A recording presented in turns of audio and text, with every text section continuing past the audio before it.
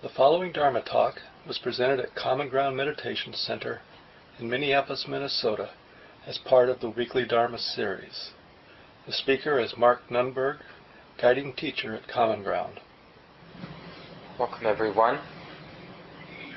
I've been giving a series of talks, many of you know this, on equanimity, and this is the fourth of the four divine abodes that the Buddha often referred to. These four divine abodes, or four lovely, immeasurable qualities of the heart: loving kindness, compassion, appreciative joy, and equanimity. One of the things the Buddha once said, or something like this, that these are the four emotions that are worthy. You don't need any others. So we can imagine cultivating a mind that expresses itself as loving kindness, compassion, appreciative joy, and equanimity. There are other flavors. Forgiveness fits in there, and patience, and gratitude maybe, and others.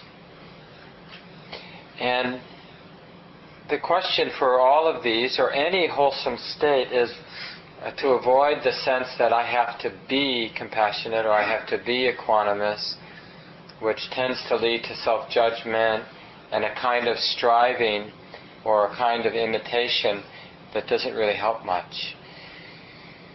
So in general, in the Buddhist tradition, there's a real emphasis on understanding the causes and conditions that support certain expressions of the mind or certain qualities in our lives. So we're just seeing, like, what are the proximate causes for equanimity to arise in the heart, to arise in the mind? Or what are the supporting causes and conditions for the opposite of equanimity? Let's call that reactivity, to arise in the mind. So that we can skillfully uproot those tendencies that lead to reactivity and cultivate tendencies or cultivate qualities that support the arising of equanimity. So that's what I've been talking about over the last few weeks, and I gave the group 4 ways to reflect. They're really just different ways of remembering equanimity, because a lot of the way that any wholesome quality arises is just opening to things as they are. This is, in a sense, the proximate cause for everything wholesome, is to be really mindful or present with the truth. So what is fundamentally transforming for our unwholesome or unskillful mind states is to see things as they are. And what supports more unwholesome mind states, more delusion, is to misperceive things as they are. So if you want to support more delusion and suffering in your life, then cultivate misperceiving things. And if you'd like to cultivate sort of insight and all the wholesome qualities, then we cultivate clear seeing, which sometimes we call mindfulness. And in a way, it's the engine of this whole path that the Buddha taught. I mean, he taught many things, not just mindfulness. But in a way, it all comes down to using awareness. So even though the Buddha made a big emphasis on ethical conduct, the way we cultivate better ethical conduct, a greater degree of non-harming in the world, more generosity in our relationships and in the world, is by paying attention. We notice more and more subtle ways that we're stingy, and more subtle ways when the heart really is generous, like the generosity of being forgiving, or the generosity of being patient, or the generosity of really listening to somebody. So that we just discover it by paying attention, by being mindful. So to learn more about equanimity, it's just a question, well, what do we need to be mindful of that supports that great, vast, impartial, spacious, allowing mind, which we call equanimity?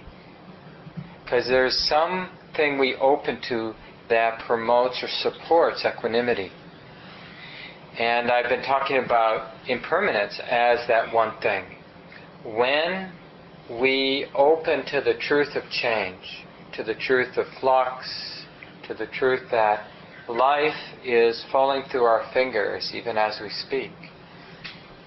That's, there are many different ways to open to this quality of impermanence, but when we do, when we see it clearly, when we don't misperceive the truth of change, the heart just lets go. That's equanimity. The heart lets go of clinging or grasping, and equanimity arises. And the clinging or grasping arises when we misperceive, when we take what's impermanent to be permanent. So, for example, if somebody insults me, stands up and says, "This is a stupid talk, I'm out of here," and then leaves, and if I grasp that statement that the person made, in a sense I'm taking it as permanent, like it refers to me. So it's like creating something true. There's an essential me that person was talking about, and I'm the guy he was talking about, and he's the guy who was talking about me, and we sort of solidified the experience, and then that is the cause for grasping to arise, clinging. We cling to having been the harmed person, cling to the self-righteous person who shouldn't have to deal with these people who don't know what they're talking about or whatever. But if we have this view, if we're seeing things more clearly, then that person standing up and saying something is just what it is. It's this momentary arising visual experience, auditory experience, and even the emotional reaction. So even if there is an emotional reaction of shame or humiliation or self-righteousness or anger, that also is just a temporary arising and passing. So we're not putting any brakes. We're not like picking or choosing. So opening to impermanence is also opening to not being in control. See, the only reason we feel we need to be in control is we feel like life becomes something in a solid, permanent way. Well, then we definitely want to control it so it doesn't go in the bad direction. It goes in the good direction. But if our understanding, if our perception is that life is very fluid and changing, it doesn't matter if we go to a bad place, because it won't be long before we go to something else. So, for example, when I have a really clear view of things, my mind doesn't react when some despicable thought comes into my mind, and I have some bad thought about another person, because in that moment I know that's just a thought, and it isn't saying something about me permanently. It's not defining me or that person. It's just this thought, this particular nasty, despicable thought, and my mind can know that it will arise and it will cease, pass away on its own without my mind reacting. But if I take it seriously, permanently, if I'm not seeing the truth of change, then when it arises, I'm either going to think I'm a despicable person for having this thought and then react to that thought, or this is true, that person, and then react to that. But we can just see everything as being really fluid. Same with when we get sick. The illness, we start feeling the glands getting swollen, the throat gets tight, and we can freak out because even though intellectually we know we won't be sick forever, or there's a good probability we won't be sick forever, the mind sort of sees the oncoming cold as some permanent truth. And then we react, no! But if we just realize the very natural, that the body falls into the state of discomfort and illness, and then health reestablish itself, and it doesn't keep us from, taking our garlic tablets or vitamin C or whatever we might do, but it means that we're just not grasping life. So this is the essence of learning how to evoke, learning how to encourage this natural and inherent quality of equanimity is by knowing what to pay attention to. See, mostly we go through life avoiding seeing change, the changingness of all things. Joko Beck has this great chapter in one of my favorite Dharma books called Nothing Special. Joko Beck is this great matriarch of American Buddhism. I think she worked at one of the state universities in California for a long time, like as an office worker or manager of one of the departments there, and secretary / office person, and all the time practicing Zen with a teacher. And at some point, raising kids on her own, I think, and her practice just came together, and she's just this wonderful teacher now, mid to late 80s. And she's got a center in the suburbs of San Diego, right in some ordinary rambler. She says sometimes they do their formal walking practice around the block, and it's sort of weird, here in this very ordinary suburb of San Diego. But you can get away with things like that in California, maybe. Anyway, her book is Nothing Special, Living Zen. It's a really wonderful book if you want to get a hold of it.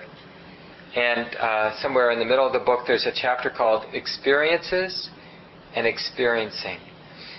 And she's just talking about one particular way to encourage our minds to see change. So we don't realize how hard we work at not seeing change. So actually, this is the easy way, but it's not our habit. So it seems like a lot of work at first to notice this. Our habit is to keep immediately turning our experience into a set of concepts. So instead of really being intimate with what's happening now, we have this interpretation that we don't even notice that goes like something like this: I'm at common ground. But those are thoughts, those are concepts. And as concepts, they have a permanence.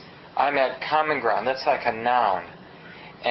But common ground isn't a thing, although a lot of you would argue with me. But it's a process. I mean, can you find the common ground in the common ground? Where is common ground? It's this happening, but there isn't a thing here. And so this is how she uses these two words. Experiences is when we're misperceiving and we're taking our concepts or interpretation of our life to be some absolute truth. Experiencing refers to when we're not caught by the concepts or the interpretations in the mind, and we're in the more direct experience of changingness or flow. So there's seeing, there's hearing, there's sensations being known, thoughts being known. And so if we were skillful enough with our language, we could just always use a verb to describe our experience, our reality. So I'll read a few sections here and there during the talk tonight. You can hold it far enough away. I forgot my glasses. At each second we are at a crossroad between unawareness and awareness, between being absent and being present, or between experiences and experiencing. Practice is about moving from the experiences to experiencing. What is meant by this? I'm going to be skipping around. Ordinarily, we see our lives as a series of experiences. For example, I have an experience of one or another person, an experience of my lunch or my office. From this point of view, my life is nothing but having one experience after another. Entwined around each experience, there may be a slight halo or a neurotic emotional veil. Often the veil takes the form of memories, fantasies, or hopes for the future, the associations we bring to experience as a result of our past conditioning. So this is what I mentioned earlier. It's really important. So as soon as I turn this experience into I'm at common ground, or some variation of that concept, then because of my memories, because of my conditioning, I'm going to react to that concept. Because that concept is a reality for me now. I'm at common ground. And I don't like being at common ground now, but I feel like I should be here. I'd rather be watching the Olympics or something like that. So that's my reaction. Or you think this is a very holy place, and everybody here is really holy except me. And so that may be your emotional veil. And then that's a reaction to the concept. So inevitably, if we have a concept we're living inside of, we're going to have a reaction to the concept we're living inside of. And this is this real endless loop that we find ourselves in, where we have a concept and a reaction to the concept, which in a way is another concept, and then a reaction to that. And it goes on, and it keeps removing us from life.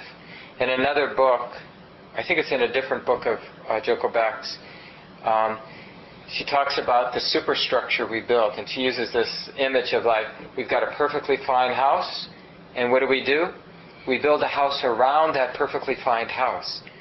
And all of a sudden the house we live in starts to become very dark and dank, because we've gone ahead and built another house around it. And this is the superstructure, and this is just another image to sort of express this tendency we have to live inside of our concepts. And then when we're in a concept, we react to it, and that just further removes us, kind of supports the separation. So she goes on, when we clothe our experience with these associations, however, experience becomes an object, a noun rather than a verb. So our lives become encounters with one object after another. Persons, my lunch, my office, memories and hopes. Memories and hopes are similar. Life becomes a series of this and that. We ordinarily see our lives as encounters with things out there. Life becomes dualistic, subject and object, me and that. And then she has this great line. There's no problem with this process unless we believe it. Right? So it's not the conceptualizing itself that's the problem. Right? Because otherwise, we could just find a good surgeon and eliminate the part of the brain that is able to conceptualize experience, that uses and creates language. But the problem is how we relate to that language. We take it, in Buddhist terms, we take it as self. So when we have a concept floating around in the mind or arising in the mind, that concept is seen as self, meaning there's an imputation of reality to it that it doesn't deserve. It's not that the concept isn't useful, but it's not useful as some absolute truth. I'm at common ground. That happened to me. Concepts are useful if we remember that they're just representing an unfolding process, an ephemeral happening. Then there's no confusion. But when we take the concept to be more than that, then we feel very much, if the reactions to the concepts feel very appropriate, and the reactions to the reactions feel very appropriate. And before long, we're totally lost and tight because of all this reactivity.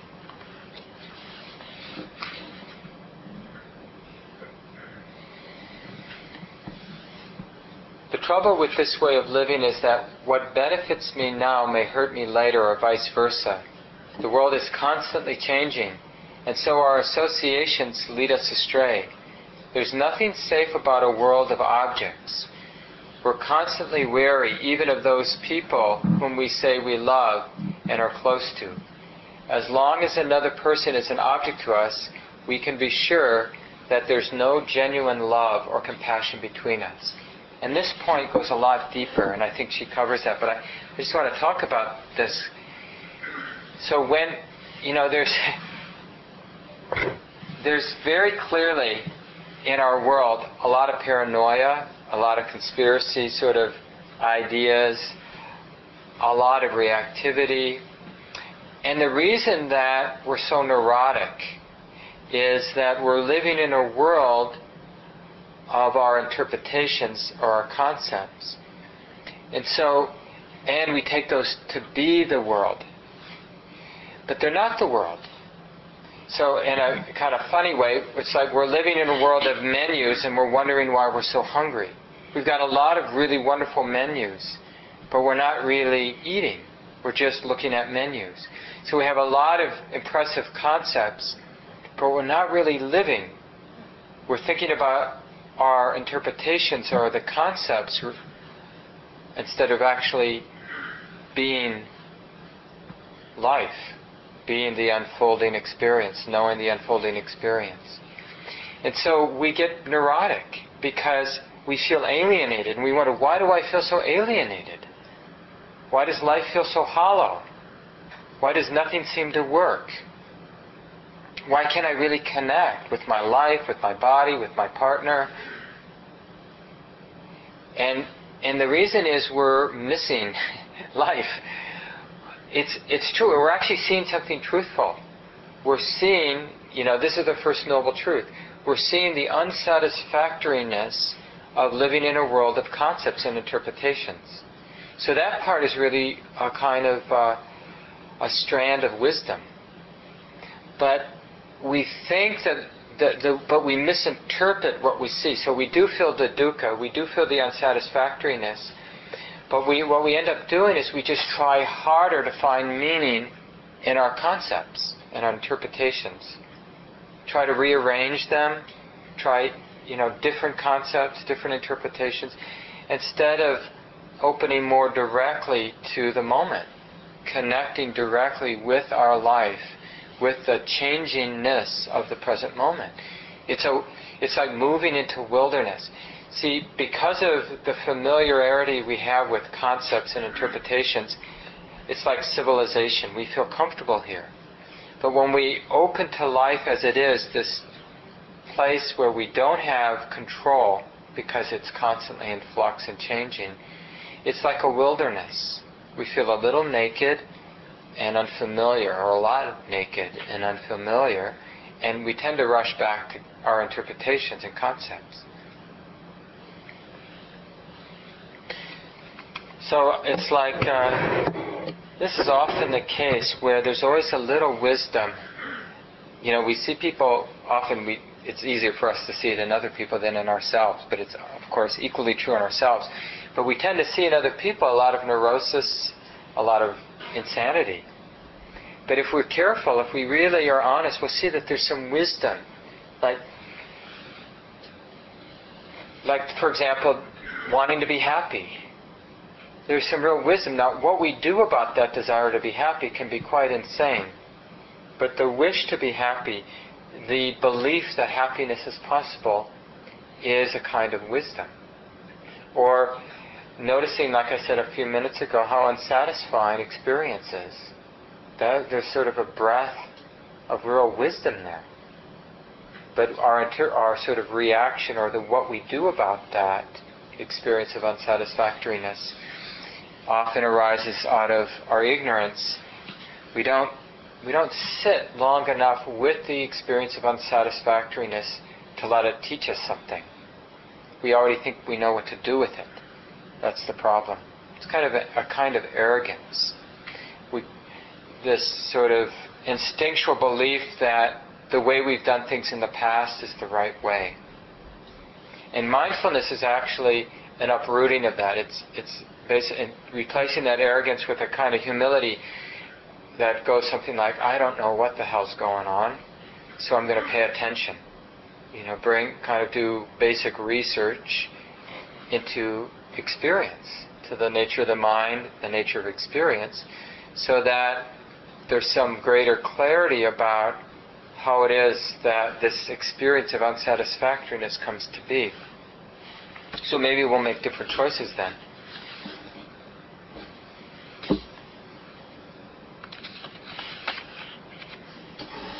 If having experiences is our ordinary world, what is the other world? The other fork in the road? What is the difference between experiences and experiencing? What is genuine hearing, touching, tasting, seeing, and so on? When experiencing occurs in that very moment, experiencing is not in space or time. Excuse me. It can't be. For when it's in space or time, we've made an object of it. As we touch and look and hear, we're creating the world of space and time. Right? When we touch or hear or think, it's existing as a dualistic concept. I'm having an experience. I'm trying to be mindful. I'm really trying to open to experience. So, of course, that may be a relatively useful concept if it leads to going beyond that dualistic notion.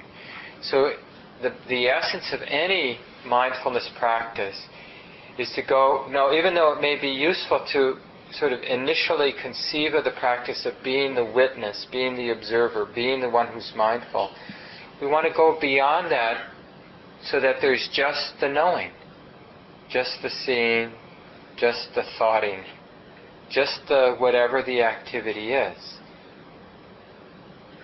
And if there's a strong sense of somebody doing it, you can call that selfing. It's like creating a somebody who's doing something. That's called selfing. And that's a present moment happening that can be known. Selfing is like this. Thinking is like this. Worrying is like this. Moving is like this.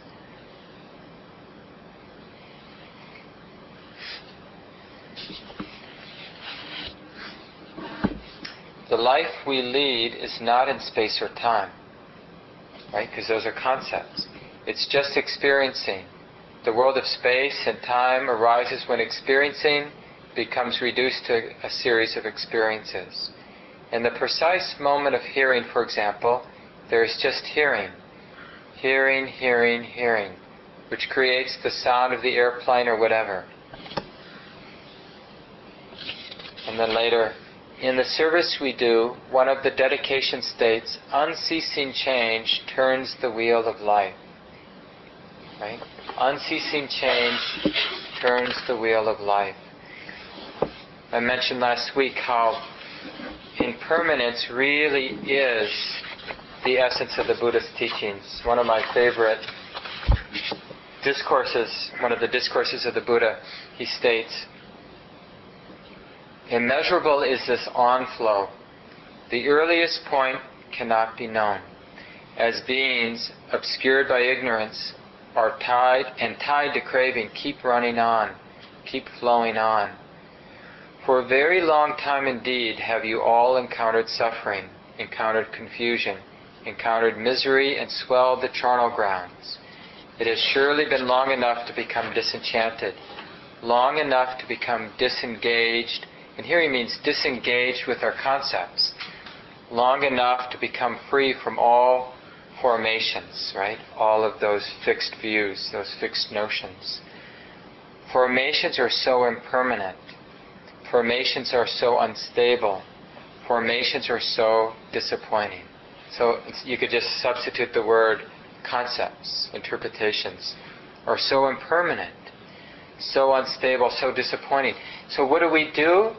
We just regenerate them. Because they're unstable, they're disappointing, they're unsatisfying, we just keep reproducing them, thinking that the next set of concepts, interpretations, will bring us some real satisfaction.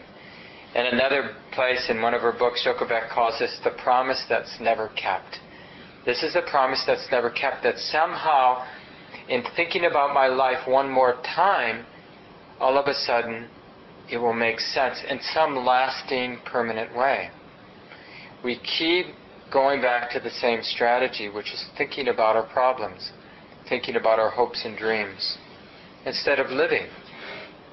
We keep missing the living, which is only happening here and now, beyond the concepts of space and time, beyond the concepts of me and you, just living, just like sitting and hearing right now, or feeling the breeze, or just the vibration of the body, just the buzz of life, the beingness, or being, maybe we should keep it in INGs, this being, instead of like, is this good enough?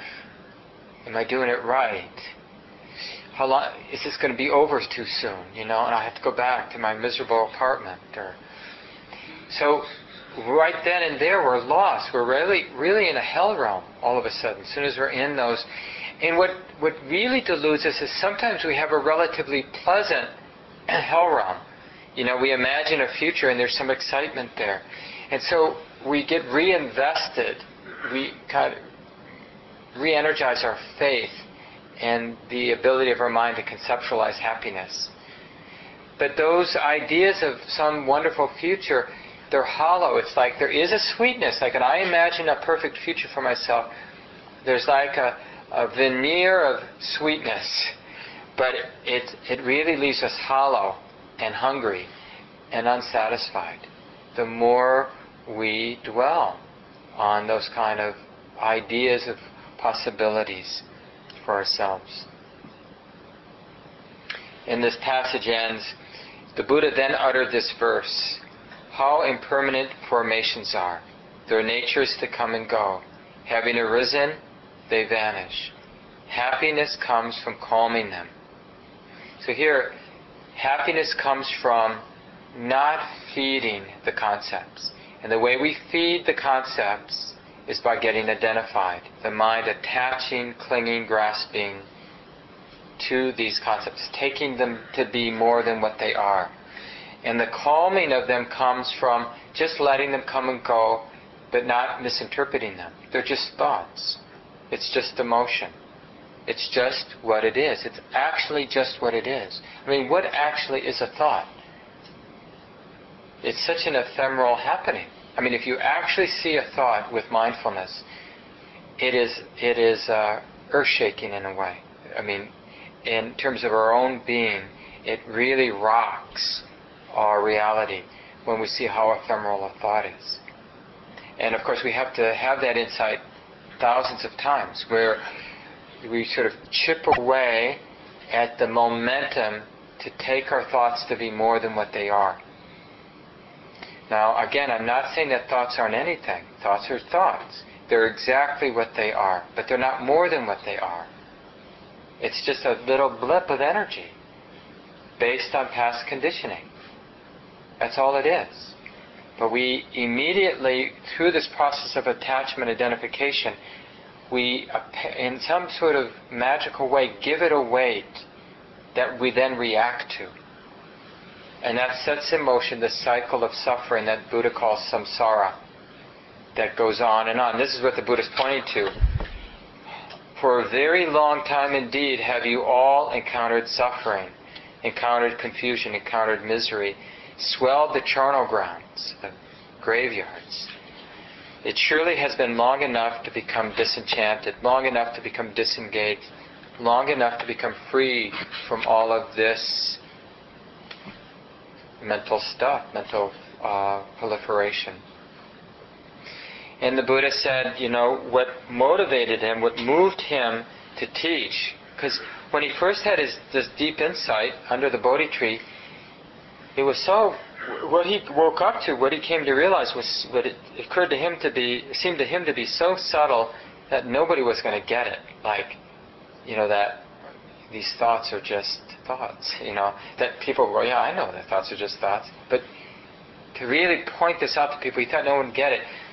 But what really motivated him was exactly this insight. So after his own insight, he reflected on all of his own past, but then psychically kind of getting where everybody's at and seeing that everybody wants to be happy, just like I wanted to be happy.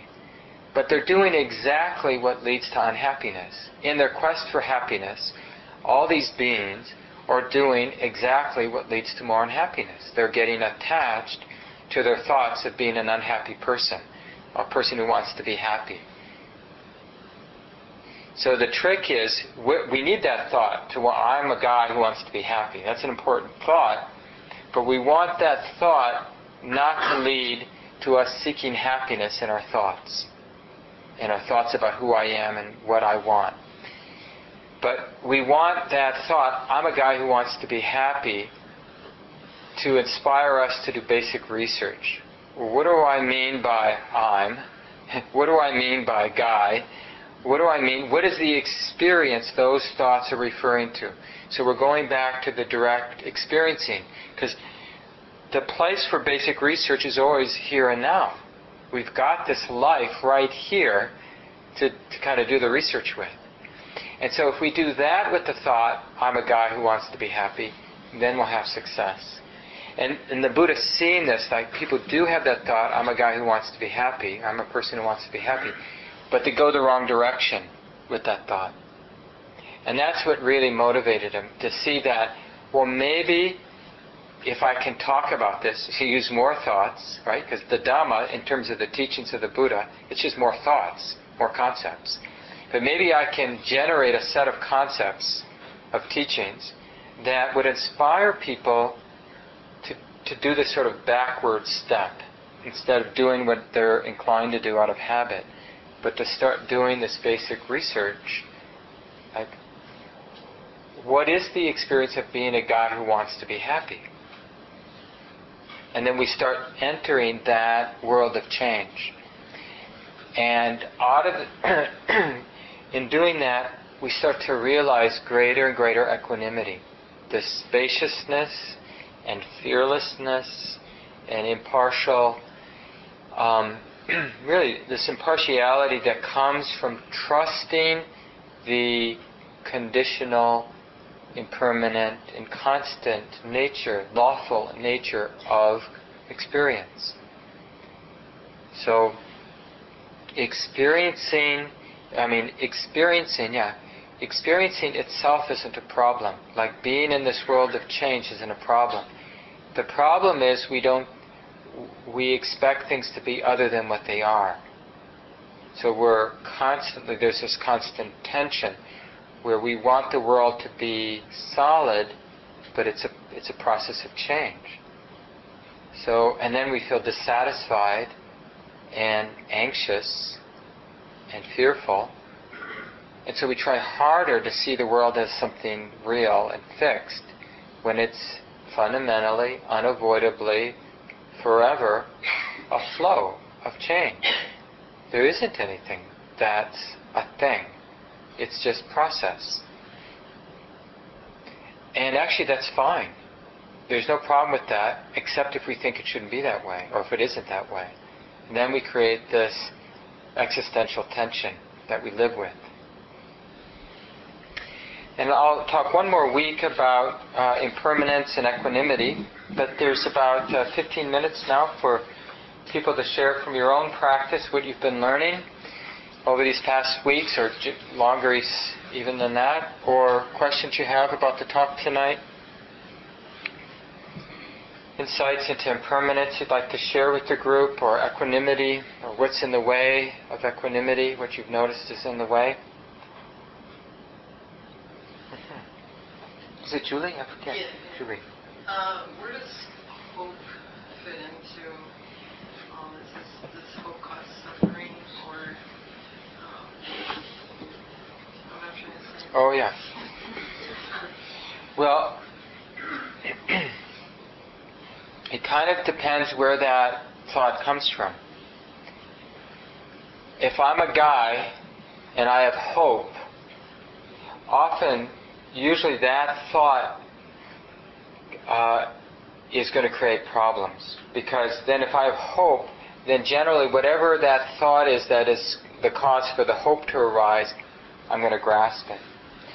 But there's another kind of hope. I mean, I think it's okay to use the same word, but maybe you want a different word.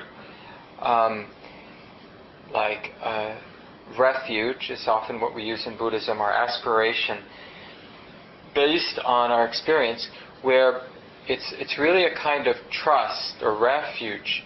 Like we trust life. We trust that life is something worthy of surrender, of opening, of letting go. Like Adam, the office manager, gave me this book by a Zen teacher. Actually, he's a student, one of the senior students of Joko Beck, who's now a well-known teacher himself. I forget his name right now. But the first chapter of his book is, if it ain't broke, don't fix it. And I can't remember the title of the book, but it's really about the basis of practice is hope. I want to be happy. It has happiness in the title. It's something about like the futility or the unsatisfactoriness of trying to be happy. But what he's pointing to is this place where the hope or wanting to be happy is coming from a diluted notion. So what we're going to discover is that the way to happiness is realizing that there isn't anything broke. And the cause for unhappiness is the deep arrogance we have that it's broke, that life is broke and we got to fix it. And the tension that we create, the constriction we create in trying to fix something that ain't broke, creates the suffering. Because, for example, just putting it in more philosophical terms or existential terms, if I feel alienated and I desperately want to go beyond that feeling of alienation, so I seek the resolution of the alienation in the world, in my relationships with my friends, in food that I eat, and wealth, and being loved and respected by others, I'll never be satisfied. That existential feeling of alienation will never be quenched. Now, I might distract myself from it to some degree, but it's like you need more and more success. Once you have a little success, that quenches the feeling of alienation for a while, but then you need some more success, right? This should be familiar to us. And so what we realize, though, with this kind of other practice, the spiritual practice, is that the whole premise that I'm a being separated from the divine, or however you want to language it, hasn't been looked at. So all the solutions we had to the feeling of alienation, to the experience of alienation, isn't based on actually seeing what the problem is. And so we've been trying to fix a problem that ain't a problem. So in Buddhism, we want to really get to know the problem. That's why the Buddha set up this set of practices. The First Noble Truth is not an absolute truth. It's really meant to be a way of reflecting. There is dukkha. Start there. And the Buddha breaks this down into 3 insights. There is dukkha. It's relevant. That's the second insight. To see that this dukkha is not a problem. It's relevant. It's something to understand. And then the third insight in that First Noble Truth is it has been understood. So instead of running from dukkha, instead of trying to explain it away, I'm really open to it. And so this is the kind of backward step. So the answer is yes and no. Hope can lead to suffering, but there is hope. There is a resolution to our suffering, but it isn't trying to escape our suffering. It's in understanding what the nature of suffering is. If we just try to escape it, our attempt to escape suffering is based on ignorance, on misperception, and so it doesn't work. It's just frustrating. And we keep doing what's frustrating, banging our head against the door. There's a great Rumi poem about sort of pounding on the door, knocking on the door, and finally, I'm just obviously destroying the poem, but the last line is I'm realizing I've been knocking from the inside, which is just great. It's a wonderful little poem, I think translated by Coleman Barks. Thanks, Julie. Other thoughts people have for the group? I forgot your name. Casey. When you talk about suffering, it seems like we're talking about self-induced suffering in a lot of cases. But, there's also suffering that's not, well, at least I don't think of it as self-induced suffering, like the loss of a child or something like that. Yeah. So let's call that, just to make it easier to talk about, let's call that pain, like the pain of loss, the pain of physical injury. So we'll call that pain. There is pain in life. Pain is unavoidable in existence, in human life. Suffering is avoidable. And so suffering is what the mind does in reaction to the very ordinary ups and downs of life. We suffer when we grasp what's pleasant, and we suffer when we grasp to get away from what's unpleasant, like loss of a child. That's suffering. There's something we can do about that. But the actual feeling of loss is just what it is, and it's appropriate to call it unpleasant. But see, we have to keep an open mind about what unpleasantness is. So I'm not saying that loss isn't unpleasant or will ever become anything but unpleasant. But we only know right now unpleasantness from a self-centered point of view, meaning we take the experience of unpleasantness to be more than what it is.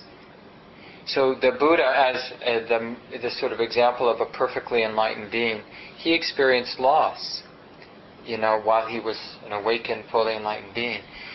But it's hard to imagine what that's like. Like, what does loss feel like when we're not conceptualizing a story that this happened to me? What does it feel like to lose a child without conceptualizing the experience?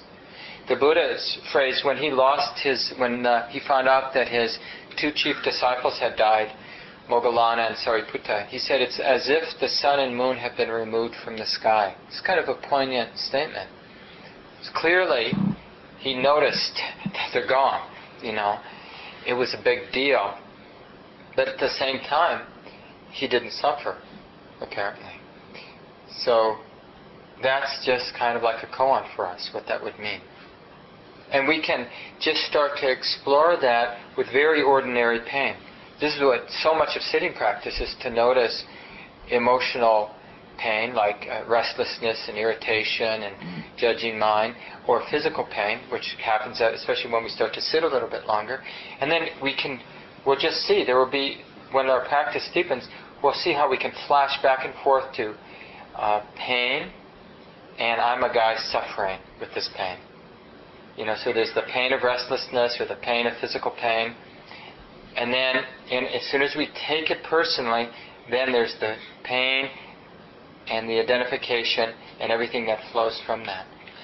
But actually we find that just pain, without the identification, without the dualistic notions, is very tolerable. Now, I'm not saying that we prefer pain. I'm just saying that we'll learn that you can sit for a long time with pain and restlessness and painful memories. But if you take it personally, it's hard to sit. You're going to want to get up and leave. So this is what we learn in a very ordinary way. This is really the basic curriculum of sitting practice, is to learn the difference between the normal ups and downs of life as experiencing and as a painful experience or a pleasurable experience, and taking it personally and getting attached, and how difficult it is to be just composed and at ease with it.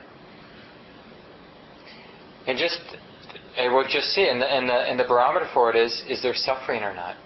We begin to really understand the presence or absence of suffering in the heart. Is the heart constricted or weighed down or not? Is the heart light and free or weighed down and constricted by whatever it is that's happening? And you'll see that there are times you're in a really difficult situation, but the heart isn't constricted or weighed down. And there's times when you're in a really good place, and the heart's very constricted, like you're on vacation, or people are loving you, but the heart gets tight. I don't deserve this, or it won't last. And so we've conceptualized the experience. We're not just receiving what's happening. Thanks, Casey. Did somebody else have a hand up back there? Well, I did. Come. No, there's a couple minutes left. 5 minutes. Bring this up. I guess it's a fear of maybe having to explain it. I don't think I can, but I often, during the sitting and talk, I often come to the conclusion that what my direction is with all this is death. Is death? Yeah. And to avoid sometimes what I look forward to. Yeah. But what I would say is that's probably an authentic, like the mind kind of really getting the flavor of what's being taught. But instead of, because what the mind normally thinks of death is the physical death of the body, so bring it right into the psychological death. It's the death of the the conditioning of the mind, the part of the mind that's conditioned to like dualistic notions, that sort of that momentum or the identification with that part of the mind has to die. And of course it has to die over and over and over again, because it will reestablish itself because of its momentum. So there is this sort of death-like experience. And I think it's an appropriate word. I'm not being provocative. I think it really is a kind of, that the quality of surrendering into the experiencing, as Joko Beck was talking about, and out of, having experiences, that is a psychological death. It really takes a real giving up the life of that, I'm the guy having this experience, and into the flow. And it's not so easy. Most people first accidentally. They're playing pickup basketball with a friend, and they have a few seconds of just the activity and not the person having an activity. And they go, wow, I must really like basketball. They don't realize what happened, because it happened accidentally. In meditation practice, and as somebody taking on these teachings of the Buddha, we're trying to understand the science of how to do this so we can do it intentionally and make it our life, of kind of dropping out of the habit energy of conceptualizing and into the flow of experience. And learning to go beyond the fear that arises in that kind of surrendering. Because that part of the mind feels like it's going to die. Of course, it's just a thought. But that thought we're identified with. So it can be quite challenging. So if in your practice it really feels like you're going to die, don't feel like you're doing something wrong. You're probably doing something right. And if you can, try to notice that's just a thought. Now, that thought packs a punch, but it's still just a thought. And if you see it as a thought, the punch goes away. But if you think it's more than a thought, it is more than a thought. And it's just like a dream. If you're actually in the dream, it's real. You don't know it's a dream if you're in the dream. But as soon as you realize it's just a dream, it loses its punch. It doesn't matter how scary the dream is. If you know it's a dream, really know it's a dream. Now I know most of us are kind of in between. We sort of believe it, and we sort of know that it's just a thought. Just like you are in those sort of twilight moments when you've had a really powerful dream, but you're kind of awake, but you're kind of under the influence of the dream too. And it has you're pulled by the dream, or still reactive to the images of the dream. Thanks for your comments. And let's just take a few seconds and let go of the words. Thank you for listening. To learn how you can support the teachers and Dharma Seed, please visit dharmaseed.org/donate.